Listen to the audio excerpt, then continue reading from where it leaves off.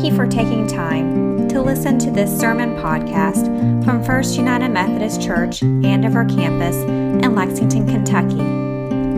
It is our prayer that as you listen today, you will be encouraged, challenged, and equipped to be all God has for you. We invite you to join us for worship on Sunday mornings at 11 o'clock a.m. at our Todd's Road campus near the Hamburg area of Lexington.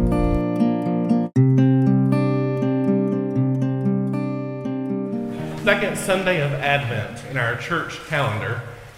It's an interesting time to be reflecting on these texts the church has given us. I'm used to preaching the gospel lessons during Advent, and I'm pretty sure most of my childhood pastors preach the gospel every Advent Sunday.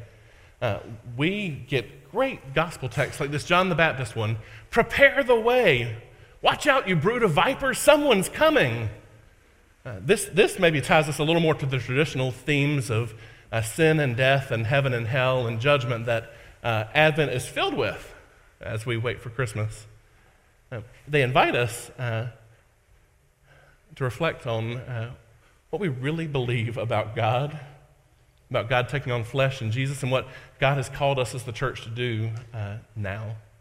This year we're preaching through the epistle text, the New Testament letters, and we're still in the book of Romans. This week we are very close to the end of the book of Romans. Once again, Romans is a text Paul is writing to the church that's probably really Peter's church, not his, who are divided. You have Gentile Christians who have been staying in Rome, living their best life now, kind of doing the great Christian Gentile thing. And then you have the Jewish Christians who have been banished from Rome under Caesar and are just now being allowed to come back. And most of this epistle is how do these two groups relate? The Gentile Christians now have the larger numbers. They have kind of the blessings of governmental powers. And the Jews have the Old Testament and the witness that God has been working through Israel since the time of Abraham.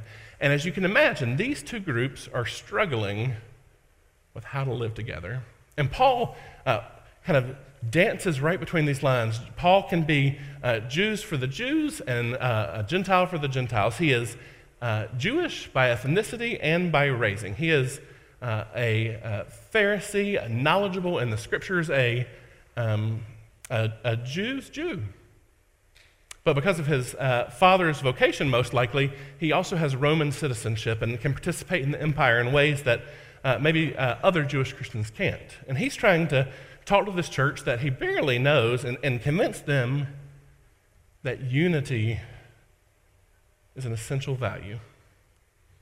That setting some things aside that might be your preference or even your best practice, your understanding, are things you should do for the sake of unity. We're getting towards the end of the epistle where Paul is just really starting to play this out in lots of different ways. And what's at hand in this section is the question of, do you eat kosher or do you not? In the book of Acts, we see this solved earlier on.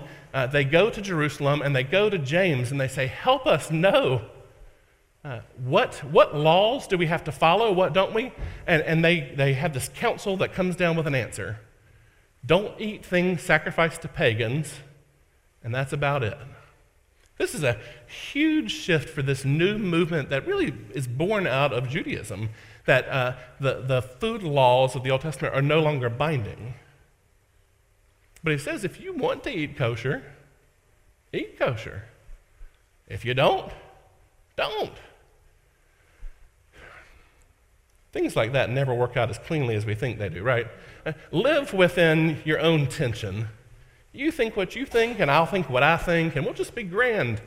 Paul is at his wit's end. He probably doesn't have any hair left at this point. He's been in enough prisons. But if he did, he's just pulling these little pieces back here and wanting to pull them out because he's trying to tell them, okay, I know you've been told you don't have to eat kosher, and I know you've been told eat kosher if you want to. Y'all got to stop fighting about eating kosher. Because the thing at hand right now is the sake of the gospel in the world, and there's enough stuff outside of us that y'all got to stop it. Stop judging one another, and frankly, give up some of your own prerogative for the sake of others. This is the material that leads right into today's lesson. Jesus is held up as the par excellence, the exemplar for the church of what to do. This is God who took on flesh and could literally bamboozle the whole world, and instead goes to death for all of humanity. He takes on the death that was ours, and he then defeats sin and death in ways that they could not imagine. They wanted the warrior king. They wanted the root of Jesse, the stump or the root that come out of the stump who was going to be David's mighty warrior. And instead, they get this very gentle man who flees from violence, who encourages his people not to be violent, and then who goes to death.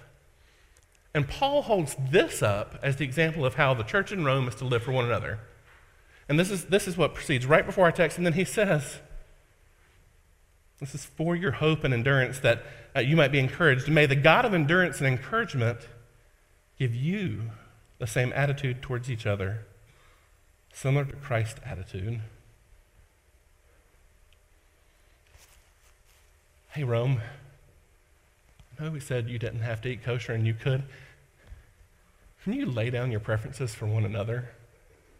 Can you set aside this thing that has been absolutely essential for thousands of years? Say, this is not the essential hill we're going to die on. The hill for us is unity. Can you take on this sacrificial love that Christ took on for the sake of the church? That way, you can glorify the God and Father of our Lord Jesus Christ together with one voice. So welcome each other in the same way that Christ welcomed you, for God's glory.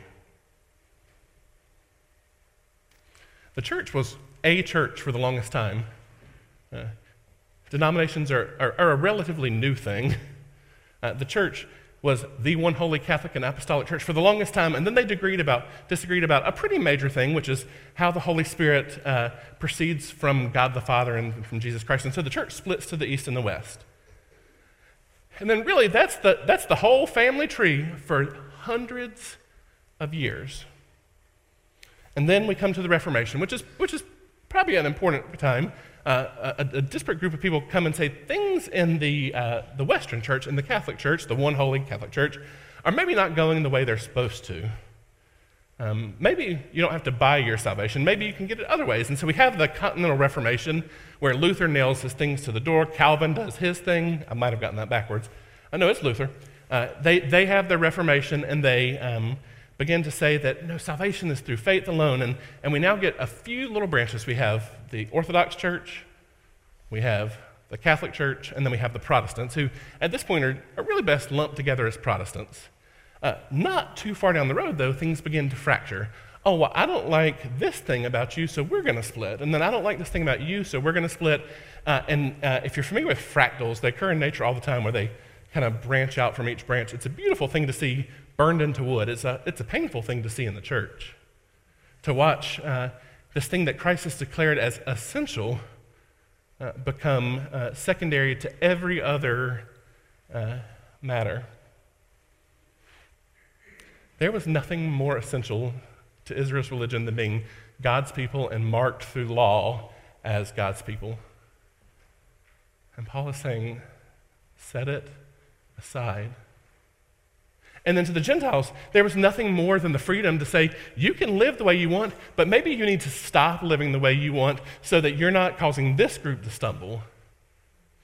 Your unity is too important, so stop it, so that God can be glorified. And hey, when I tell you to stop it, the only way you can is through the Spirit. So invite that same Spirit in to help you stop it, that in all things God may be glorified. May the peace of God, may the God of hope fill you with all joy and peace and faith, so that you may overflow with hope by the power of the Holy Spirit.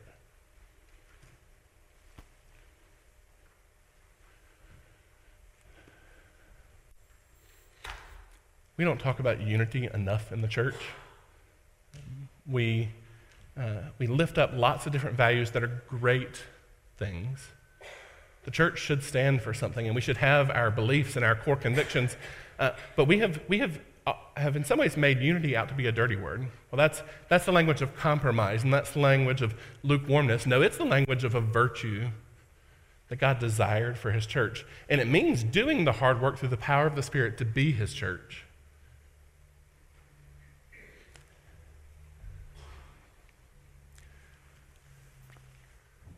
I've disappointed enough of you to know this isn't about Chad.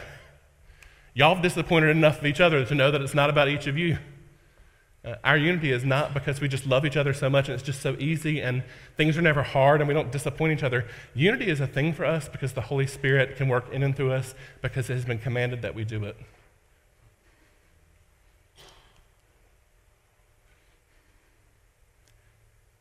It's not easy though. I get the fractals. I get the denominational formings. I get all of it.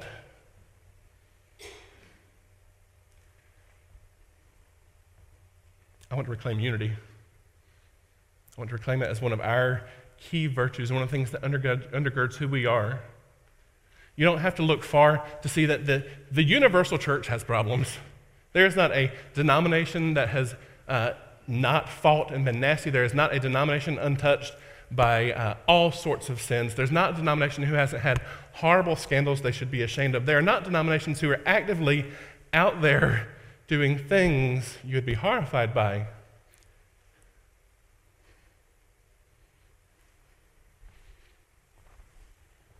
God loves the church.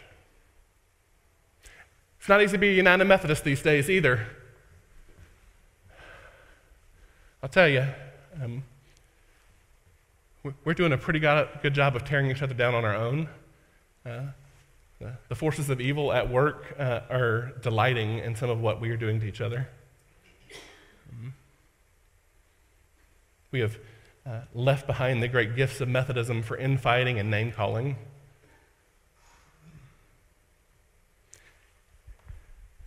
But I have great hope for the people called Methodists.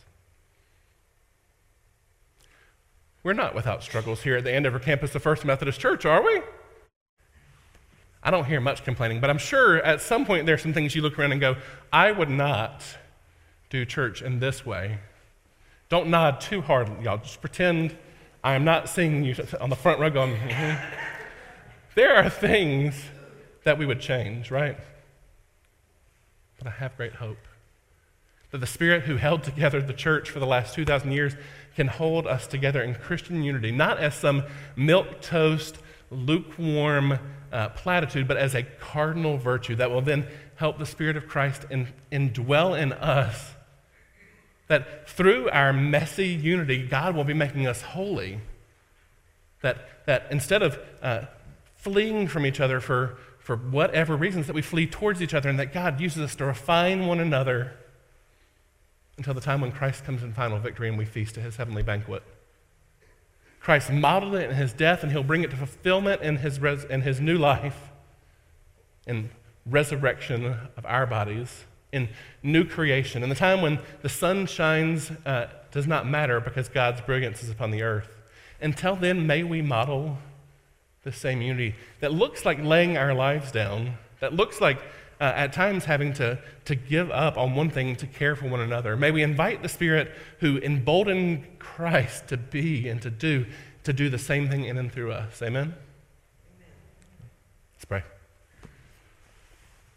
Lord, set our hearts on fire for your church and for the witness we might continue to be and the people we might be together. Lord, give us a heart for unity that is not a way of escaping hard things, but is instead a desire to glorify you and to love one another. Lord, would you pour your Spirit on us in mighty and powerful ways that we might be made holy, that in and through us the world might see your face, and that heaven might begin breaking in right in the world's midst.